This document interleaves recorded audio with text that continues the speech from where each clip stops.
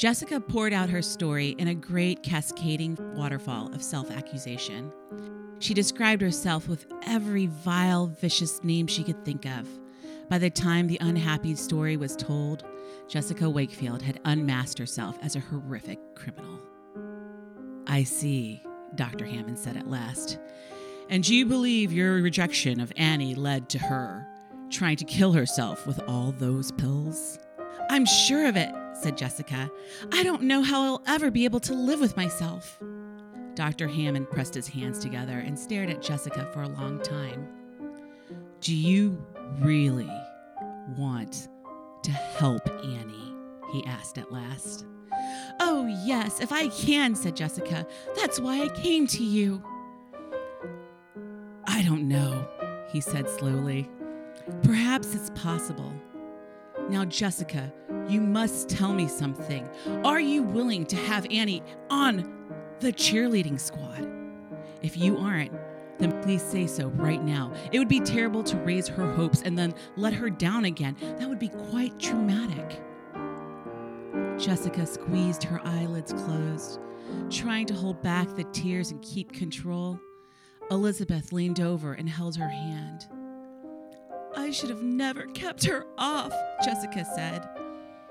"Sure, I'll make her part of the squad if that will help."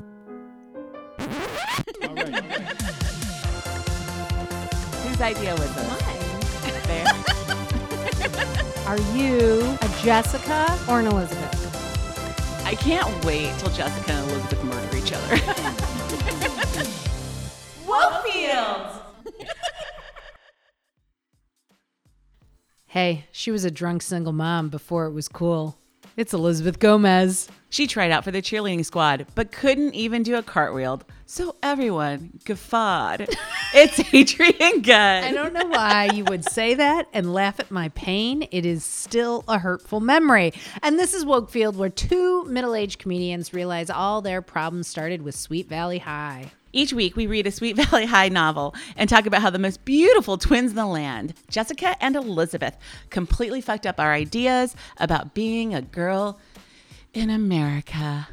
Today, we're talking about the 10th book in this series, Wrong Kind of Girl, where there's a hoe in this house. Ho, ho. And an American Idol level cheerleading tryout, and an unbelievable plot twist that required a serious trigger warning. Then we'll welcome our guest, Kim L. Hunt, inductee of Chicago's LGBT Hall of Fame, founding co-host of Outspoken LGBTQ Storytelling, which used to be live, but now you can find it in podcast form on iTunes and Spotify. And she's an incredible shoe addict. Kim is going to help us figure out my main question, which is, how slutty do you actually have to be labeled a slut? And can you even be a cheerleader if you come from a broken home? No. No, The answer you is definitely no, you can't. cannot. And then we'll play Surviving Sweet Valley High, a game about situations and how to make the most calculated moves I'm to survive. super excited It's gonna be about so that. fun. Do you think So Kim fun. will survive I Sweet don't Valley think High? she's going to do it because she is a thoughtful person.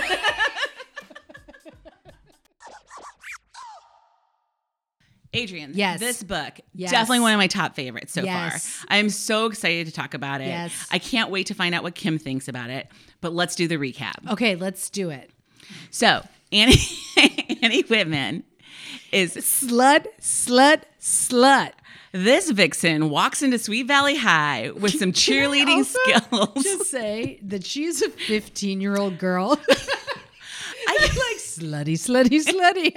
This girl is 15 years old. She doesn't even have a driver's license. We don't know if she's menstruating yet. She is a child, but a slut. I know. And I found this book crazy because, I don't know if you got, because you read the hardback, but I read the Kindle version. And in the Kindle version, there is like a foreword from Francine Pascal. What? Yes. And in it, she talks about the fact that she decided that she was going to write these books based on her experience as a female teenager and having raised 3 young daughters. What? And she also says that the reason that she started this book was the Bible and that the books that she had been reading up until this point had been missing something. What? And guess She's what? the Judy Blume of her generation. And guess what was missing? What? Girl power. Oh, wow. Well, this book is full of girl power. If you call girl power being a total cunt and not letting a slutty 15-year-old onto the cheerleading squad. That is go, correct. Girls, go. Yeah. And if you start rumors and to completely destroy someone's life because of the fact that they like to go to night swims with men. Well, okay, let's back up. Okay. So who is Annie Whitman? Annie Whitman is 15 years old. She's new to Sweet Valley High. We always get a new character every book. And she is a product of a broken home. She's also very beautiful. Green eyes, black hair. You know, it's one of our very few dark-haired characters She's we've a dark-haired received. girl, but it doesn't matter because she can do a cartwheel into a split. It is true. So Jessica Wakefield is super upset. She has Yes. started this, she's the co-captain of the cheerleading squad along with chubby old... Previously fat Robin Wilson, now skinny and abiding by all Sweet Valley rules. Robin Wilson, co-captain of the cheerleaders. So they're going to have an epic cheerleading tryout that's comprised of 75 people. 75 people. When I read this, and they tell us this over and over again, it is not a mistake. It is clearly intended. I was like, how many people are in the junior class at Sweet Valley High where there are enough 75 girls that all want to be cheerleaders, and there's only 2 spots? There's only 2 spots. And Jessica Wakefield is definitely not going to give any of those 2 spots to Annie Whitman, Definitely slutty not. tween. And the cheerleading squad is only 7 people. And, which I was like, this seems strange, but okay, maybe it's like the 90s. Also, as we learn. Well, it's actually 84. Okay. Well, also, as we learn at the tryouts, like the biggest moves are like a double cartwheel into a split. I mean, it's ridiculous. I was like, these bitches clearly did not watch Cheer on Netflix. Like, you have to do some fucking tumbling, but not at Sweet Valley High. The top requirement is not being a slut and being beautiful. That's correct. And Jessica is like, you know what? These 2 positions are going to go to my best friend, Kara. and my other friend that I like a lot too, Sandra Bacon or something Yeah, like that. What's her fucking name? What's Sandra Bacon. We know that bitch. Well, during this time, Elizabeth or Annie decides that she wants to join the squad. In Yes. order to join the squad, she has to get her grades up. Yes. In order to get her grades up, she needs to reach out to guess who? Elizabeth Wakefield. Obviously, I mean, there is nothing more than Sweet Valley High loves than a transformation story. And in this one, Annie is going to get her shit together. Elizabeth Wakefield's going to tutor her in math. Elizabeth Wakefield tutors everybody and everything. Last time it was English, now it is math. She's a fucking genius. And Annie's going to get grades up. She's going to join the cheerleading squad. And it's unclear if she's going to no longer be a slut, if that's part of her plan. Though Elizabeth is like, well, just these other things will help with that. For sure. And Elizabeth definitely understands and learns exactly how Annie becomes a slut because she meets Annie's single mom, Martini Maven, Wow. with a man piece, Johnny. I gotta say, Annie's mom was very painful to me. We will get into it in the conversation, all the reasons why. But basically, Annie's mom is a single mother. She had Annie when she was 16 years old. So now, of course, she's also beautiful. And her apartment is impeccably decorated in a modern style. She's wearing white pants. Which means red leather couches, I'm sure. Yes, but the bitch is drunk. The bitch is drunk. She's not paying attention to Annie. Well, she isn't paying attention because she has a new boy and his name is Johnny. And Johnny is a creepy man, grown man who doesn't understand what pedophile means. Well, I think As he knows. He just doesn't care. He sort of hits on Elizabeth as she's trying to leave. Elizabeth's reactions every time she's at Annie's house are like what we should give to white women who vote for Trump. Like, it is just beyond her. She is so aghast. Like, when she sees this like gross boyfriend of the mother, she's like, oh, thank God Ned Wakefield is good looking and an attorney. I mean, it's just like so embarrassing, the privilege. But Elizabeth also is like, Annie, I understand why you're such a slut now. Yes. You have this single mom Yes. who likes to drink and, bang men. Yeah. So you're a whore, so you're a obviously. whore. What could the other outcome be? There is no other way that you can live your life. So then afterwards, Jessica finds out, Jessica's trying to prevent Annie Right. from getting onto the squad. She finds out that Elizabeth has been tutoring Annie, allowing Betrayal. Annie's grades to go up. And then if her grades go up, she is also eligible for the squad. Right. And this is not acceptable to Jessica. Right. And somehow the cheerleading tryouts take up this entire fucking book. But also, in a shocking twist, it wasn't that boring. It was kind of fun. And there was no B plot, which I was like so excited because B plots are BBB boring. Okay. I mean, I think the B plot was supposed to be the relationship between Annie and cheerleading squad manager Ricky Capaldo, known short person, also very noted unattractive person. Yes, but Like, also, why are they? They were very serious about letting you know that Ricky Capaldo was not hot. but he was caring, and he comes in, becomes the hero of the book. Obviously. When after Jessica has worked her magic. Yes, she rallies the votes. Yes. She fucking fluffs the votes. So Annie Whitman, even though everyone agrees at the tryout is the most talented, Jessica fluffs the votes. Annie's out. Correct. And then Ricky has to like tell Annie that she was no longer allowed on the team. Yeah. And when Annie is like, Ricky, you got to tell me why. You got to tell me why. And she's like crying and she's on a bench and she's like doing some kind of weird cheerleading thing. Oh yeah, she shows him some of her tumbling, which is again 2 cartwheels into a split, which I mean, I think gun to the head, you might be able to do. Well, I have been a slut, so it's not going to be hard for me. I know how to get into a bed. Well, she wasn't in a bed. It was on the football field. But anyway. But I'm just saying, in my world, that's how it works. If you want cartwheel? double cartwheel split, you better be banging me till the morning. Anyway, Ricky Capaldo is like this double cartwheel into a split, and he's like, "Oh, well, I have to tell you, Jessica hates you and thinks you're a slut." Yeah, she's like, "No harlots allowed." Yes, Miss Annie Whitman. Yes, you're you a are slut. done. 15-year-old whore. Annie Whitman runs away. Yes, so upset. Ricky can't. She had find no her. idea she had such a reputation. Right. And then Ricky can't find her for days. She doesn't show up for school. So somehow Ricky, for some reason that we don't know how he got into her apartment, gets into her apartment, finds her white and pale and sweating on the floor. Well, she's passed out, Elizabeth, because she tried to fucking kill herself because she did not make it on the cheerleading squad. What? Brain exploded everywhere. What happened? This all happens in the last 3 chapters of the book. I mean, I was literally, shook. we were 100 pages in. There were about 10 left. Annie Whitman tries to kill herself. And I want to apologize to our listeners. We should have given you a trigger warning. Yes, Here's but your we trigger had no warning. trigger warning. But we did not know because that's how things rolled in the 80s. There were no trigger warnings. No triggers. And so she tries to kill herself. Next thing you know, Ricky Capaldo, unattractive, known short person, calls Elizabeth Wakefield and is like, "Oh my God, Annie tried to kill herself." Elizabeth's at home with her parents and her sisters, and they're like, "You know what? We're going to the hospital." Nobody's parents were ever like, "Maybe don't involve yourself in another teen suicide." Jessica and Elizabeth, off they go to the hospital. They go to the hospital. They see Ricky. They start talking to Ricky. Mom shows up. Slutty mom. Mama Whitman shows up without Johnny because she's like, you know what? Maybe my kid's trying to kill herself means I shouldn't date this guy Johnny. She realized that immediately. As soon as she was called that poor Annie was getting her stomach pumped, you know the next call she made?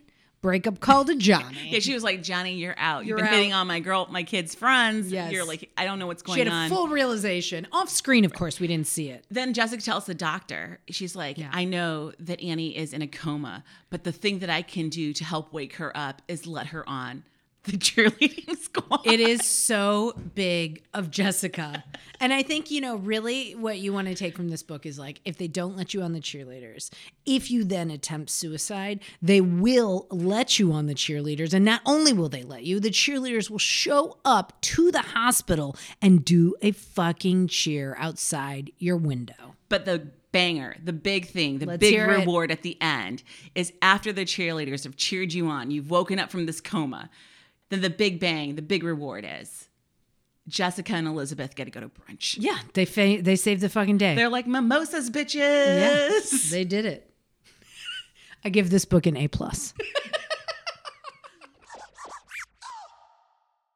Kim L. Hunt has called Chicago home for over 30 years. She is a lifelong learner who believes deeply in the power of stories, advocacy, and a great pair of shoes. I'm telling you, her shoe collection is amazing. And you can see it on Instagram. I almost this is the most important thing about Kim is her shoes. Yeah, you were definitely like, we've got to get our Instagram into the intro. I was like, we've already plugged Outspoken and that she's been an LGBT Chicago Hall of Fame inductee, but I'm like, I don't really care. The shoes matter. So please follow her on Instagram at khunt62. Kim, welcome to the show. Thank you so much for having me and for plugging my Instagram and shoes. I'm looking it up right now. Follow. Clicking follow. So we're excited to have you. You've read the book. Tell us, what did you think? Like when we invited you to do the show, what did you think about that at first? And then kind of lead us into how you felt once you started reading it. Yeah, first of all, I was excited that you invited me. I get invited to speak many places, and there's been nothing like this. So I really appreciate that. And, when I was a young adult, I read young adult books, and they were sort of in this vein too. And even though this took place in the 80s, which is a time that I'm very familiar with. I graduated from high school in 1980. This was a way different experience than anything that I remember high school being about, although the pettiness and, that kind of thing was similar. Did you find that these characters resonated with you? Yes, like your growing up experience? Here's the thing, I was with the geek group, so I wasn't like the popular girl or anything like that. And I do remember seeing the popular girls, but that was not, I wasn't, one, I didn't know that I was a lesbian at the time, but also I was just not into that. It was just too petty for me. So yeah, I love it.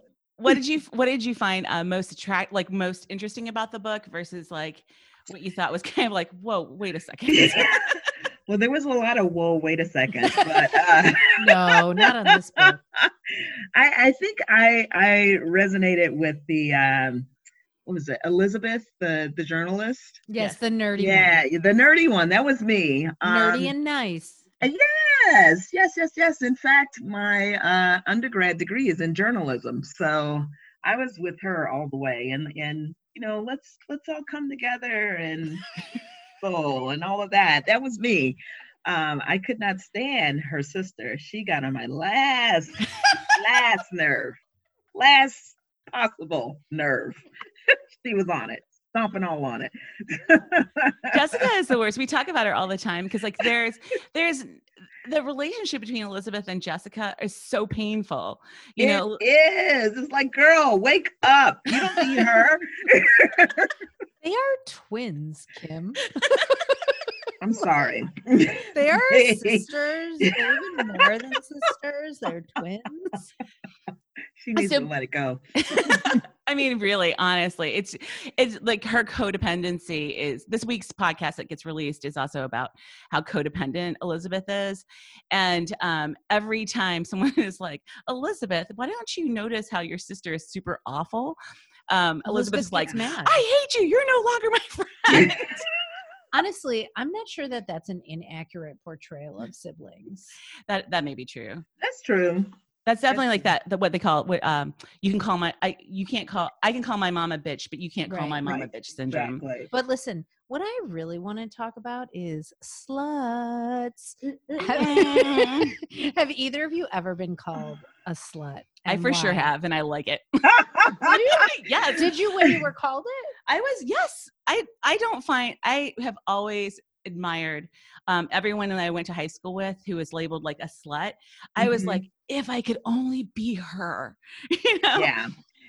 Being the slut at your high school was the cool thing? That's how that's how I saw it. Oh, okay.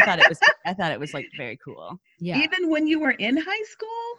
Yes, because you have to remember, so I graduated high school in 1992, right? Mm-hmm. So I was like prime time era of like David Lee Roth videos, Pour Some Sugar on, Tawny Katane, like Motley Crue, like just high heels, those high cut bikinis where they had the flat butt ladies.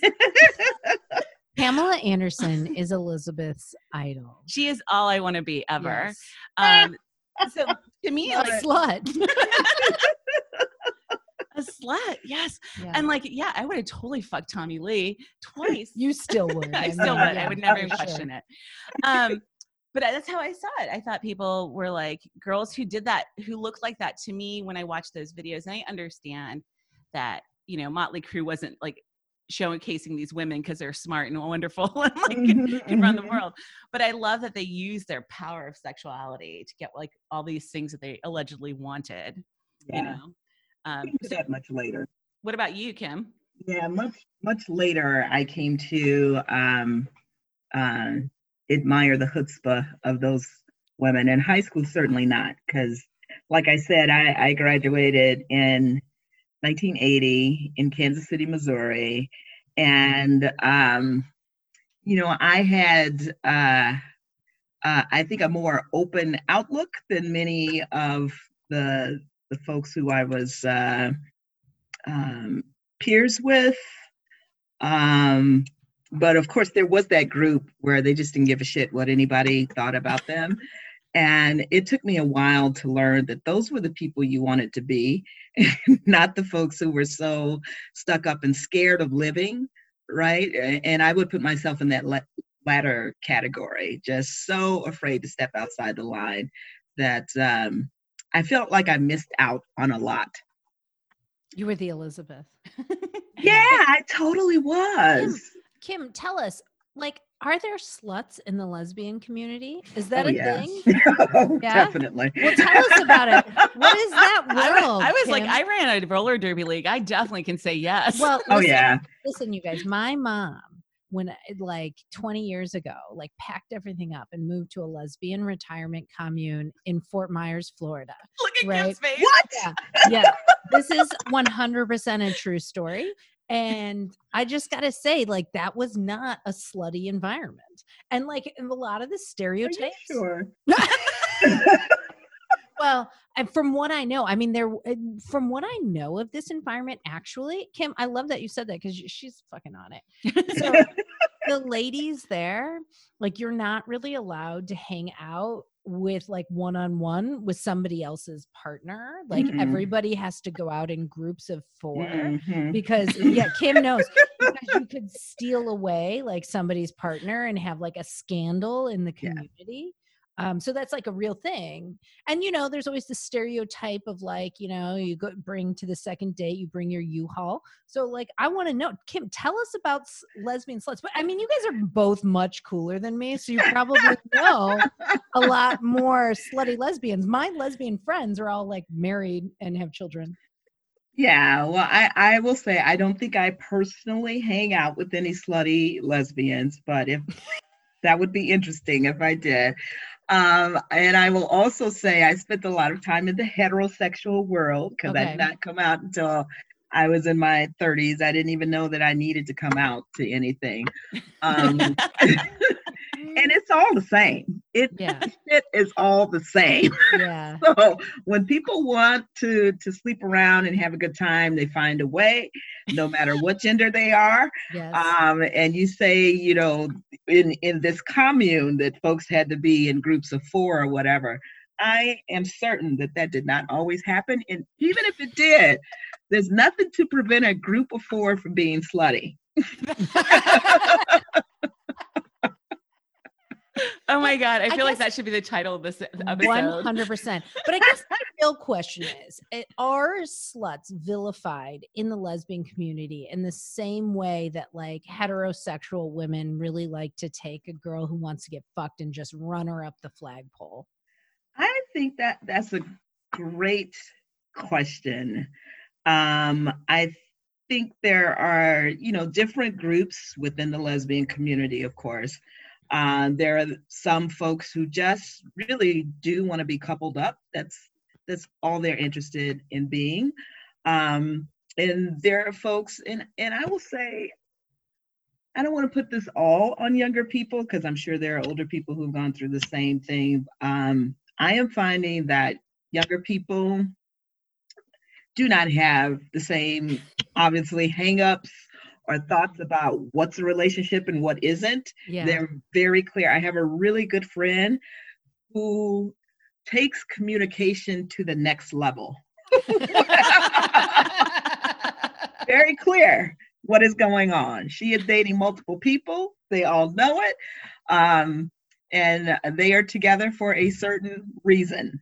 And she's very clear on that. So you know, in a previous time, perhaps even today, that would be called slutty. I say goals. Hashtag goals. Yes. Because I totally agree with you. I, have raised two young women, and I've always had a pretty forward and moderate idea of what sex should be, because I've always had like a very strong stance. And I think this is probably because of my mom, having grown up with someone who's super conservative about bodies and womanhood and what that means. And I'm always like, why? Because we haven't had a man do shit for us in our entire life. My dad left. My brother was too young. Then I got married in relationships. None of those things worked out for me. So like, why are we protecting our vaginas for men? Like, I'm not saving that shit. I'm spreading it around like jam on toast. There you go. I was like so angry about it. But it's been great to me because I've been watching my kids and the way that they feel.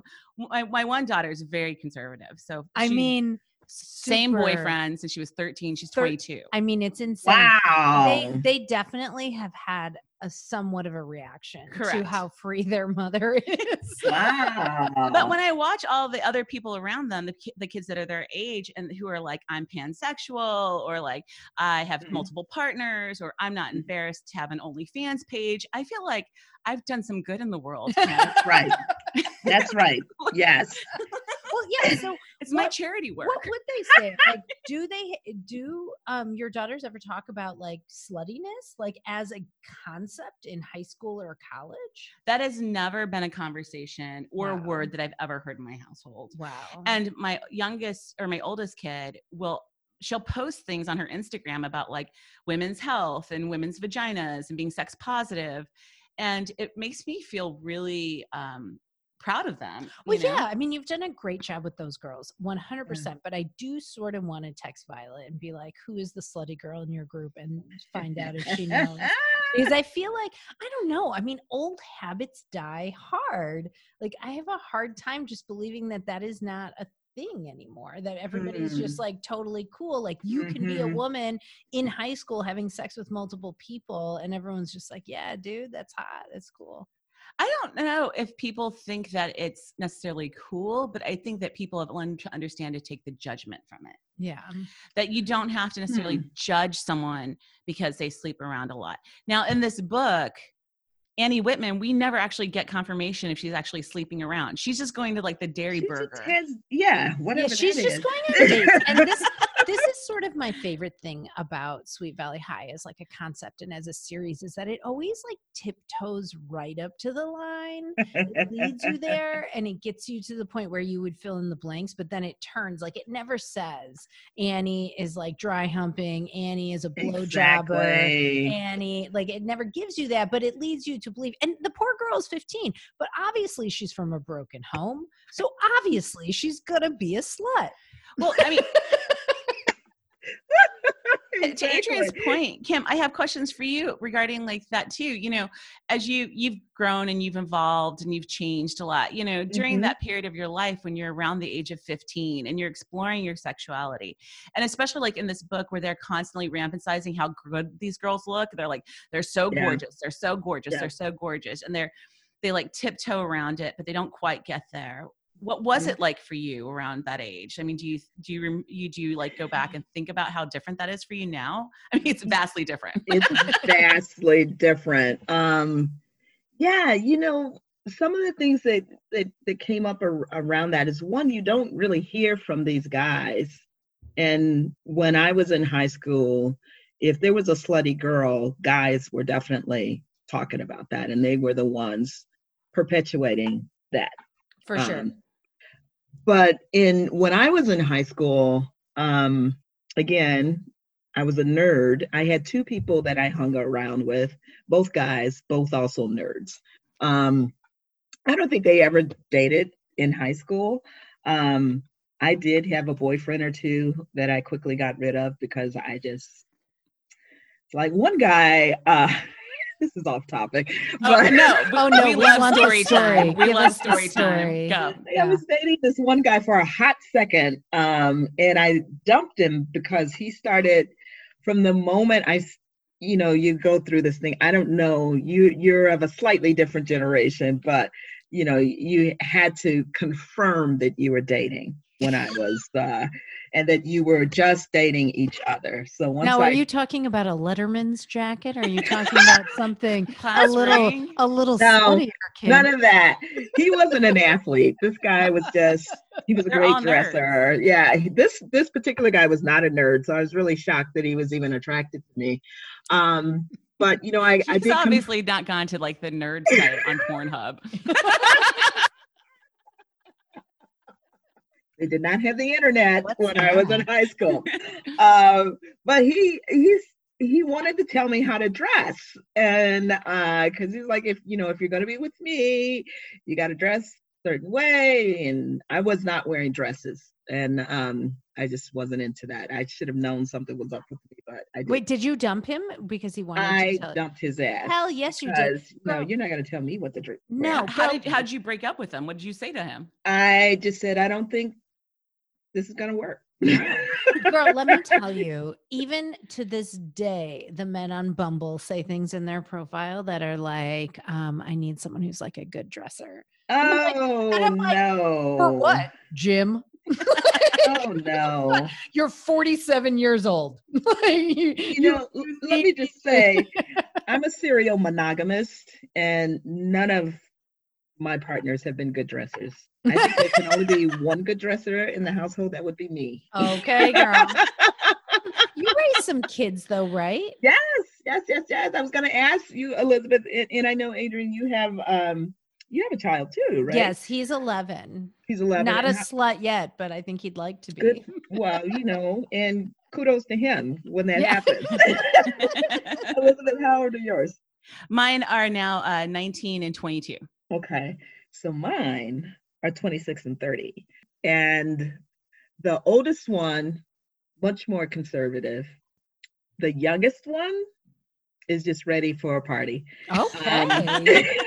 A safe party these days. She's also a little bit of a hypochondriac, but but she's the one who would examine slut shaming and all of this on Facebook. So every angle. Yeah. Well, has she taught you anything about it that you didn't know? I wouldn't say that because of the spaces that I work in. Right. So, and I've had to, being from Kansas City, Missouri, it's not a big town. And I'm in Chicago, been here for a long time, and have worked with youth over the years, and have just learned to not be shocked or not show that I'm shocked from some of the things that I hear, and be much more open. So I wouldn't say that my youngest daughter amazes me with the level of compassion that she has for people on Facebook. As she delves very deeply into various topics. But I wouldn't say that she necessarily taught me anything. And I think the work that I have done over the years has actually helped me open up quite a bit, so that my hope is that for my daughters, they will know that just do what you want to do. Don't worry about what anybody else thinks about it. Well, and that's kind of like how Annie is. She doesn't know she's a slut. She has no idea she has a reputation. She's like, oh, I'm going out with Rick at 6, and then I'm going out with Tim at 10. And she's just like living life. Like, and that's as it should be. Yes. Well, I mean, I think that's the whole thing with slut shaming. And that's when when we talk about, one of the things that I had said to both my kids when they were growing up was like, I said, you should have a sexy, healthy, not sexy, but a healthy, like fun sex life.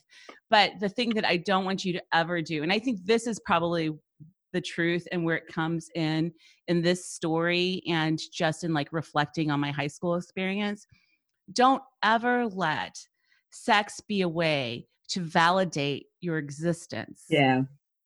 Because right. I definitely have felt that way. I've definitely been like, oh, if I sleep with this boy, for some reason, I'm justified or elevated because of this physical relationship I have with them. Mm-hmm. What I didn't know is no one would tell anybody that they slept with me because I was really ugly. You were not. When I was a kid, I slept with so many guys, and they were just like, they're like Elizabeth Gomez too. They like, and they're not telling anyone. No. As a matter of fact, the day after I lost my virginity, my ex-boyfriend, or my boyfriend at the time, or I thought he was my boyfriend, I found out was actually sleeping with another woman, and her name was Tavy, and she ended up being a lesbian in the future. Shout out to Tavy. So, right. So it was like, oh, it's such great news to find out that he didn't know how to fuck her either. Well, that's the thing. High school boys, You guys gotta be good. Yeah, my mom, both my parents were teachers, and I the two things I remember about my sexual education from my parents was, one, they used to play this VHS tape that was like, I can't remember what it was called, but like literally it was probably like the hot technology of the time. There would be like an egg and you'd see the sperm swimming towards the egg. Oh my Lord. And like you get like this whole like really like graphic, like this is how babies are made moment. But then the other thing I remember is that like my mom at one point said something to me. She was like, these high school girls, they don't use protection, and then they get knocked up, and then they never had any pleasure at all. And she was like outraged about that. And honestly, you know, it was sort of fucked up, but I'm kind of like, I'm glad she said this shit, because like I knew from like an early age that like being pleasured was an important thing, that you shouldn't do it unless you shouldn't take these risks of like getting knocked up unless you were also getting something out of the deal. And you know what? I got to say, from the very beginning, it always went pretty well for me. I was like, Adrian, how did your deal for that kid work out? Hey, I told you my first time was on a waterbed with. No, I'm talking about the deal with Max. What deal with Max? You were just saying that if anyone has your mom was telling you if you're going to get knocked up for a kid, you should have a pleasure. And I'm like, well, I don't know. All I know is I'm just thinking about Elizabeth gave my child a sex book. And ever since then, our whole lives, I mean, it was from the Women and Children Feminist Bookstore. So it was like all the right shit. But, you know, ever since, we've had a lot of sex here that I'm not that interested in talking about. Kim, how did you talk to your girls about sex? I was pretty open about it. And it wasn't just one conversation, right? Because I remember my mom having the talk with me. And I think my sister may have been there too. My sister was maybe 14 months younger than I was. And I had sex education in school. My mom did not have sex education in school. And so when she wanted to have the talk with me, she went down this path that was more about, you know, the Bible and this kind of stuff. My mother was not religious. Ooh, it's never great to bring the Bible into the bedroom talk. Religious. She did not know how to talk about this. Yeah, like typically it doesn't bring that many pointers. No, and I said, Mom, that is not what happens. That is not how it goes. There's like an impregnated virgin in there. That's like a cornerstone story. Let us talk about that in another podcast. Yes. I'm ready to hear Kim's podcast on this virginity issue. It's tough. So I had to school my mother a little bit. So when my daughters came around, you know, I was just very, very open with them, and gave them condoms and all this. I hope their dad isn't listening to this podcast, but yeah, I did. I hope he is. Safe. Yeah, I was going to say he should be thanking you. Yeah. Dad, she did a good job. Kim did a great job. Yeah, shout out. Favor. Yeah. But you talked about pleasure for high schoolers earlier, and one of my nieces got pregnant when she had just graduated and was actually about to go off to college, and you know, wanted to have sex with her boyfriend, and of course didn't have a conversation with anybody, and he pulled out, but it was too late. And you know, so I get this call because all of my family is in Kansas City, and like, oh, such and such is pregnant and it's terrible and all that, and I'm like, this was her first time. God, first of all, to get knocked up, but secondly, I hope she got some pleasure out of it's tough, man, right? Because that is a big price to fucking pay. Yes, like yes, that is. yes.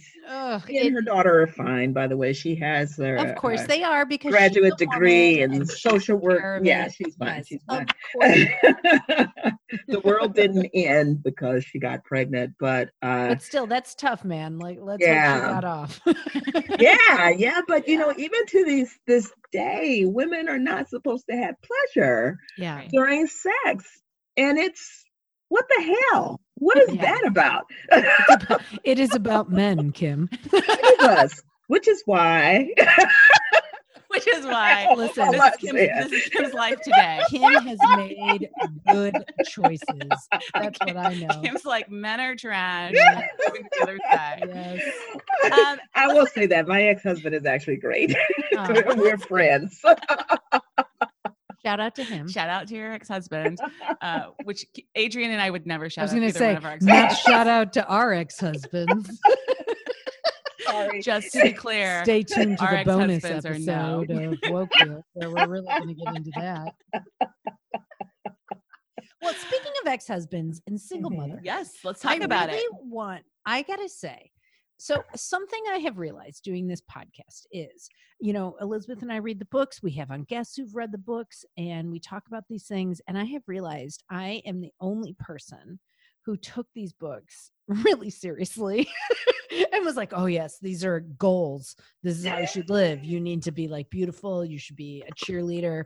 You should, I know it's upsetting for me, but so then I'm reading this book, right? And like the depiction of poor Annie Whitman's single mother, I was just like, I was texting Elizabeth and I was like, this is why when I became a single mother, I was so ashamed because the whole depiction of who she is it's not only just in Sweet Valley High, but it's literally everything single mothers are painted to be in the media of that time. So I have a very different reflection on single motherhood, because my grandmother was a single mom. My mom was a single mom. I was a single mom. And to me, single moms get shit done. It's like that song from Hamilton about immigrants. Well, you had immigrants and single moms. I feel like that's the lyric. Like, I have so much respect for single moms. And I feel like they are like really, they are the ones who rise up and take care of the business all the time. Did you have how long were you a single mom, or were you a single mom, or did you transition into like a relationship right after the divorce? A relationship that didn't last, and then the relationship that I'm in now, we've been together over 21 years. But I have a hard time calling myself a single mom, only because I had so much support, which many single moms do, right? I love that. I mean, there are very few of us, fortunately, although there are some that exist, that are raising children all by ourselves. My mom was a single mom. In fact, she was always looking for love, and I mean that in a positive way, but she was married 4 times. Oh my God. Would have been 5, but she's like, fuck it, we're just gonna live together. And that lasted about 5 years. She was like, I understand now 4 times later. Not walking down the aisle again. But to your point though, Elizabeth, she got shit done. And, there were big gaps between these husbands, right? And we ate every day. We were never evicted, probably came close, but, growing up, I had no idea. It was when the men were there that things were shitty. Oh, damn it. This is a real theme today.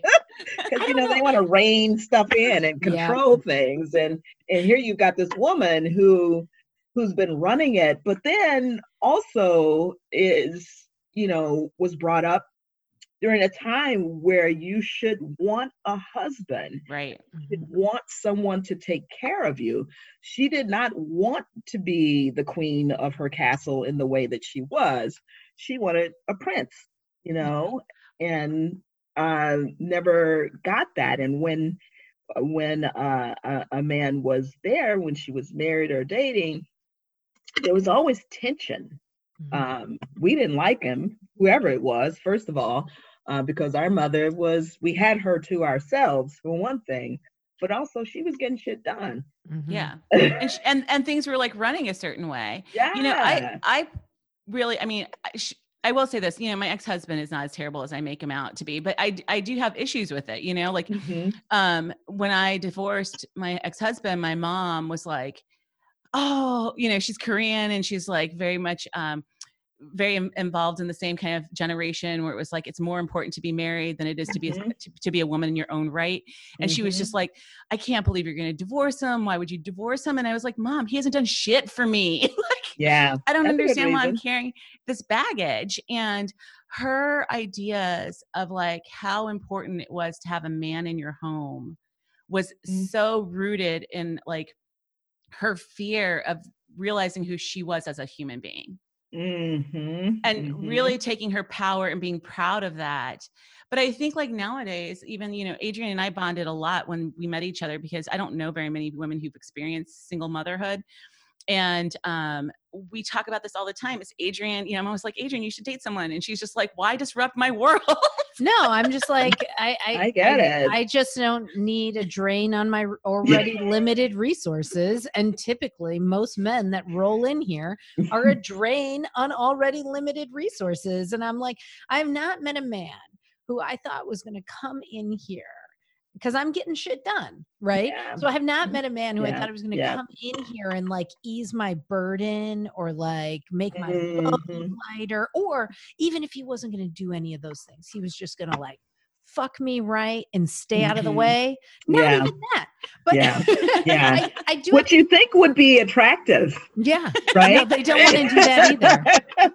I don't know. I do have to say though, like when I read Elizabeth, not Elizabeth Gomez, but Elizabeth Wakefield at Annie's house all the times, and her being so aghast at Annie's life, which included a single mother who might have had a couple of glasses of wine after work with her friends. Right. I mean, we don't even know what happened. The bitch is like 30 years old. Yeah. Like, of course she had but Elizabeth is so aghast at this mother and this situation. And I have to say, that is how I felt when I became a single mother. I felt that the world was Elizabeth's looking at me and what a trash bag I had become, which is like a real bummer and sad. Really, I mean, my son was 9 months old and I got divorced from like an abusive person who was awful to me. So instead of like, but it wasn't empowering for me. It was eventually, but I did a lot of therapy because a lot of my grief, I think, was mixed up in this kind of like image problem that I had. And like, even when I started like dating and getting, you know, again and getting older, like I was like, oh, I can't tell people I'm a single mother because, you know, they'll have all these like growing pains, Kirk Cameron, Sweet Valley High, like all these conceptions of what that means about what a terrible slut failure I am. Yeah. I mean, so when I read this, it just really kind of, as I keep coming back to this thing where I'm like, this shit really affected what I thought about the world. Like it really affected me in a way that like I had no concept of at the time. And still now, you know, as a 40-year-old woman, it's like all of a sudden I'm like, shit.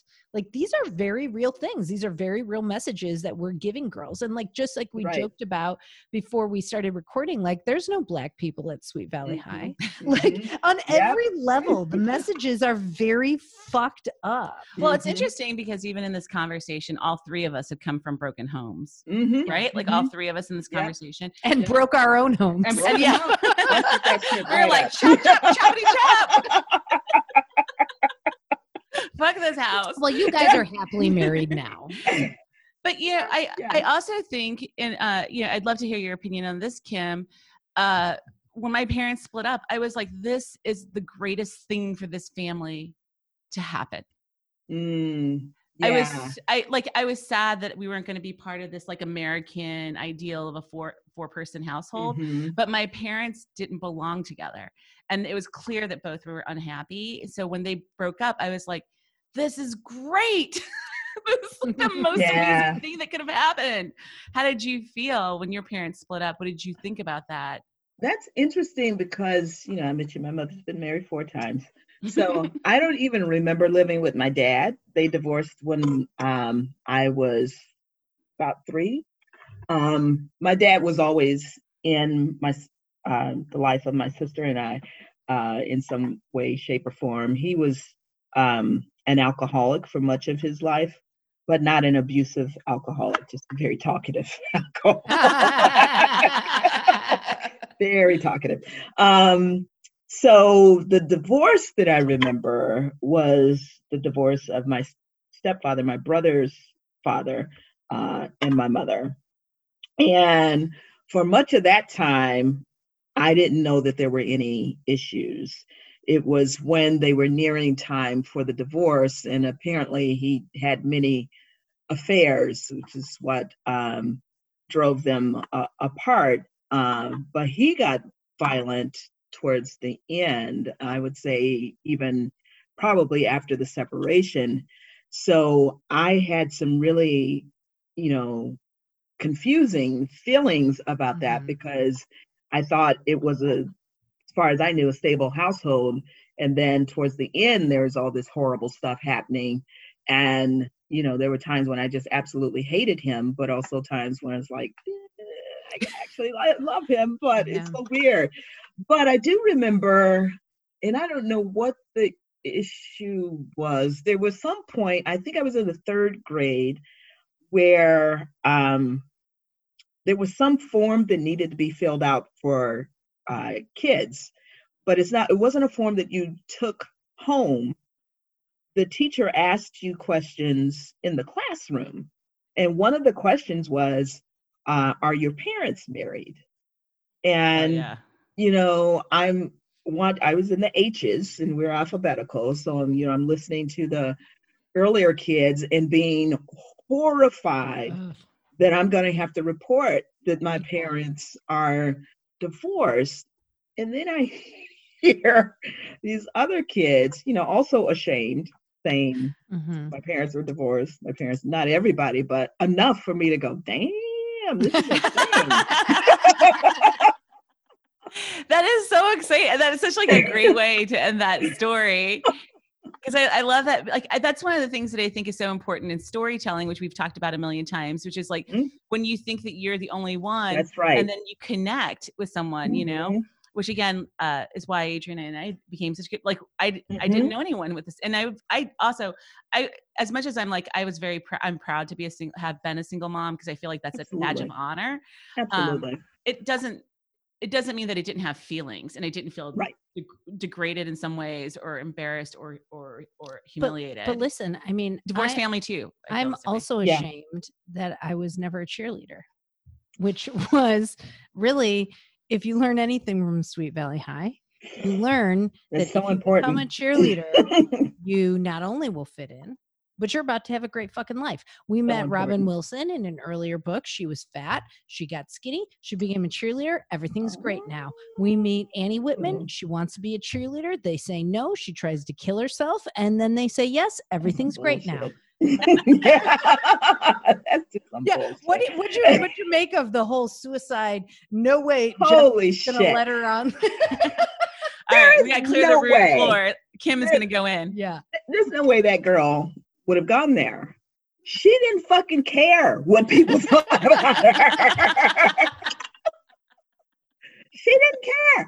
I cannot believe that she was so into being a cheerleader that it was life and death. That was everything for her in that way. What was your reaction when because the book was sailing along, right? Why go there? It was just sailing along, and you're like, totally I'm into this juvenile like fiction. Totally, I felt like I had been told to take a particular train. I got on the train.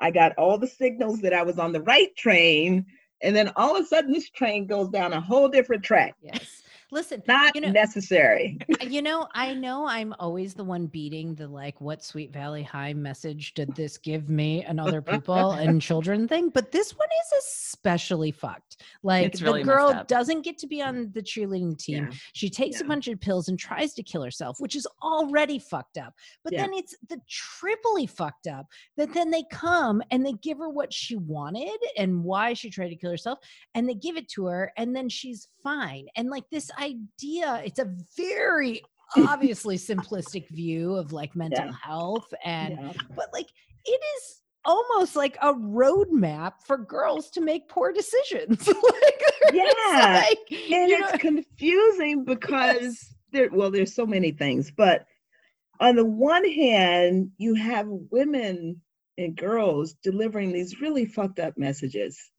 throughout the book. And on the other hand, the women and the girls have all the power. Yeah. Yes. Right, like Jessica can slut shame this girl into killing herself.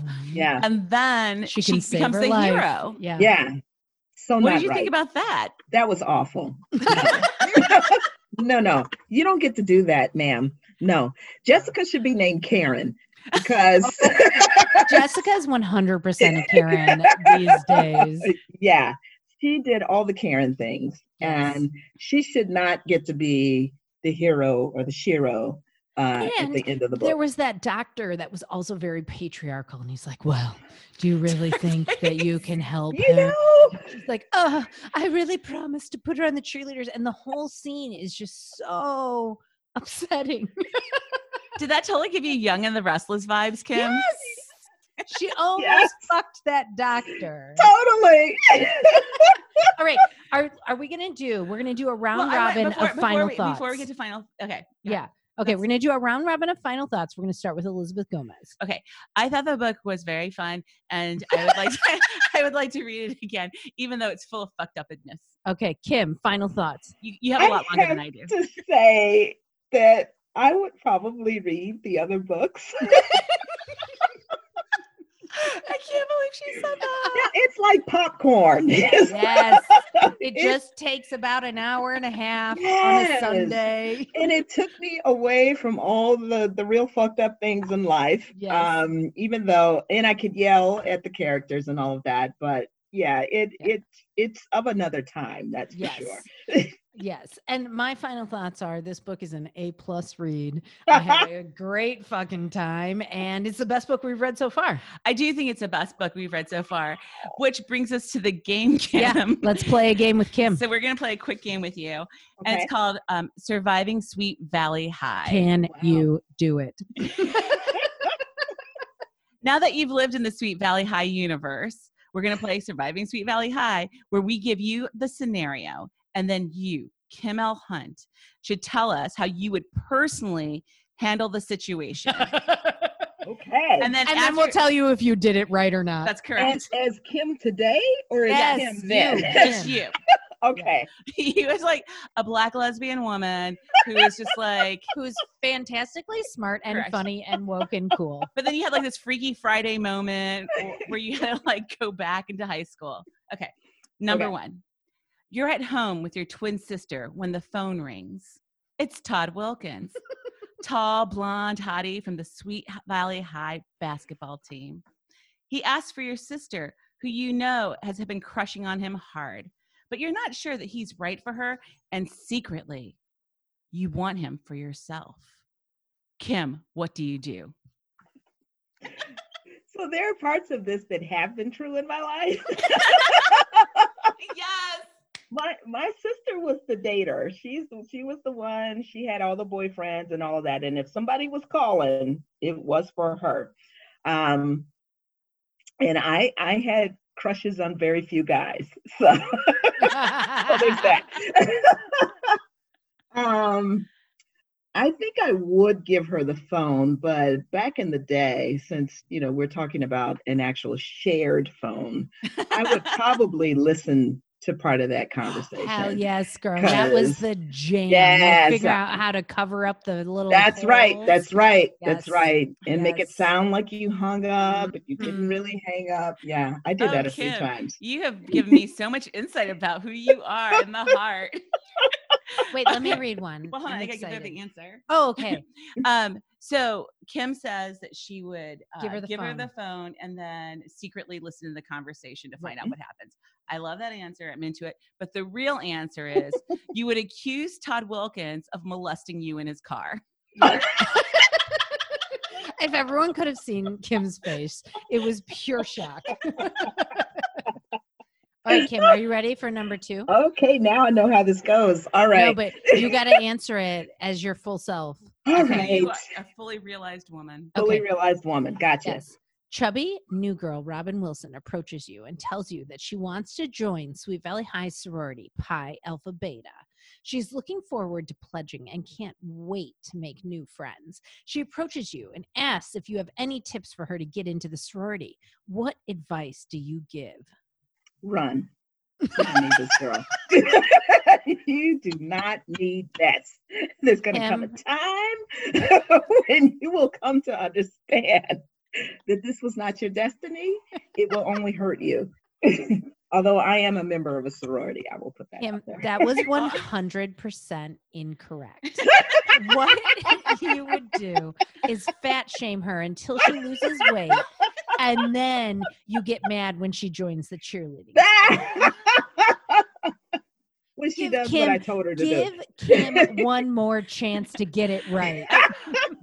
Side note, though, Kim, what was the name of your sorority? Delta Sigma Theta. It is a Black sorority founded in 1913. Nice. And are their colors pink and like neon pink and green? That is that's a rival. Alpha that's Kappa, a fucking Alpha. rival. Elizabeth does not understand sororities. No, that you're right about that. But here's the thing: during this election season, there were many videos of the Black sororities or representative of Black sororities strolling to the polls. Hell they yeah! Together, they had their colors on, they had their high heels, very thin, and they were strolling to the polls. That's amazing. I love it. I was also a sorority girl, Kim, so we've got that in common. I was not a sorority girl, to no one's surprise, and I have no idea what a sorority No, she does. doesn't understand anything. She's always like, you join. I'm like, but you pledge. You pledge. That's right. All right. Here's your last question. Okay. You find out that Enid Rollins has a sordid history with drugs and rehab, including hitting a child with her car when she was tweaked out with her lover.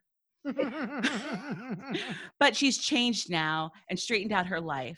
Her new boyfriend doesn't know anything about her former life, but she knows she needs to be honest about it to move forward. How do you tell her to approach it?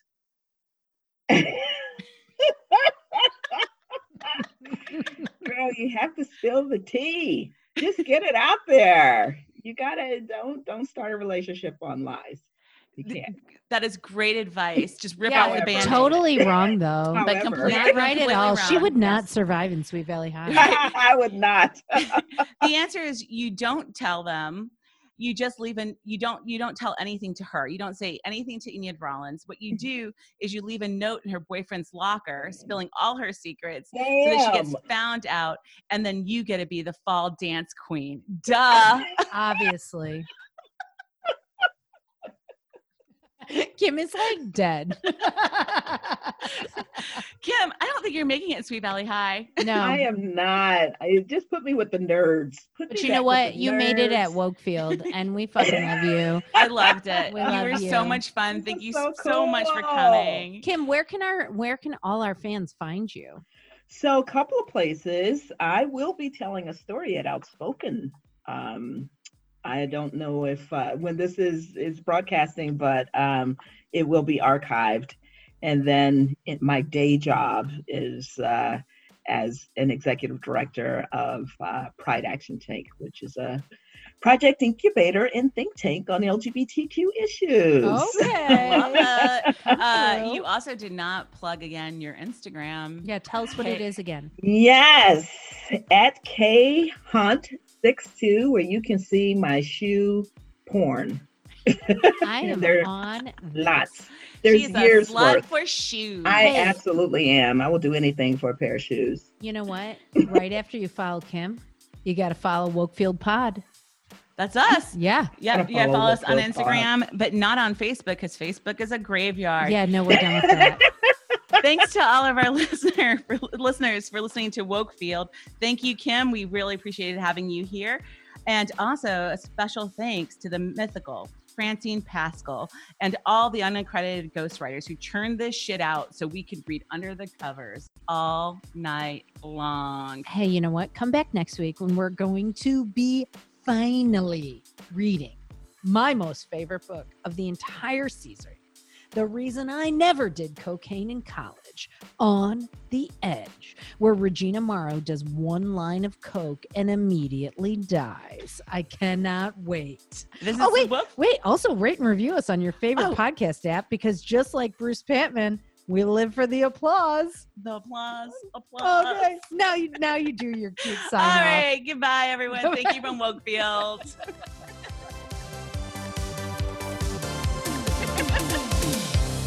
Wokefield. Tell the truth and shame the devil.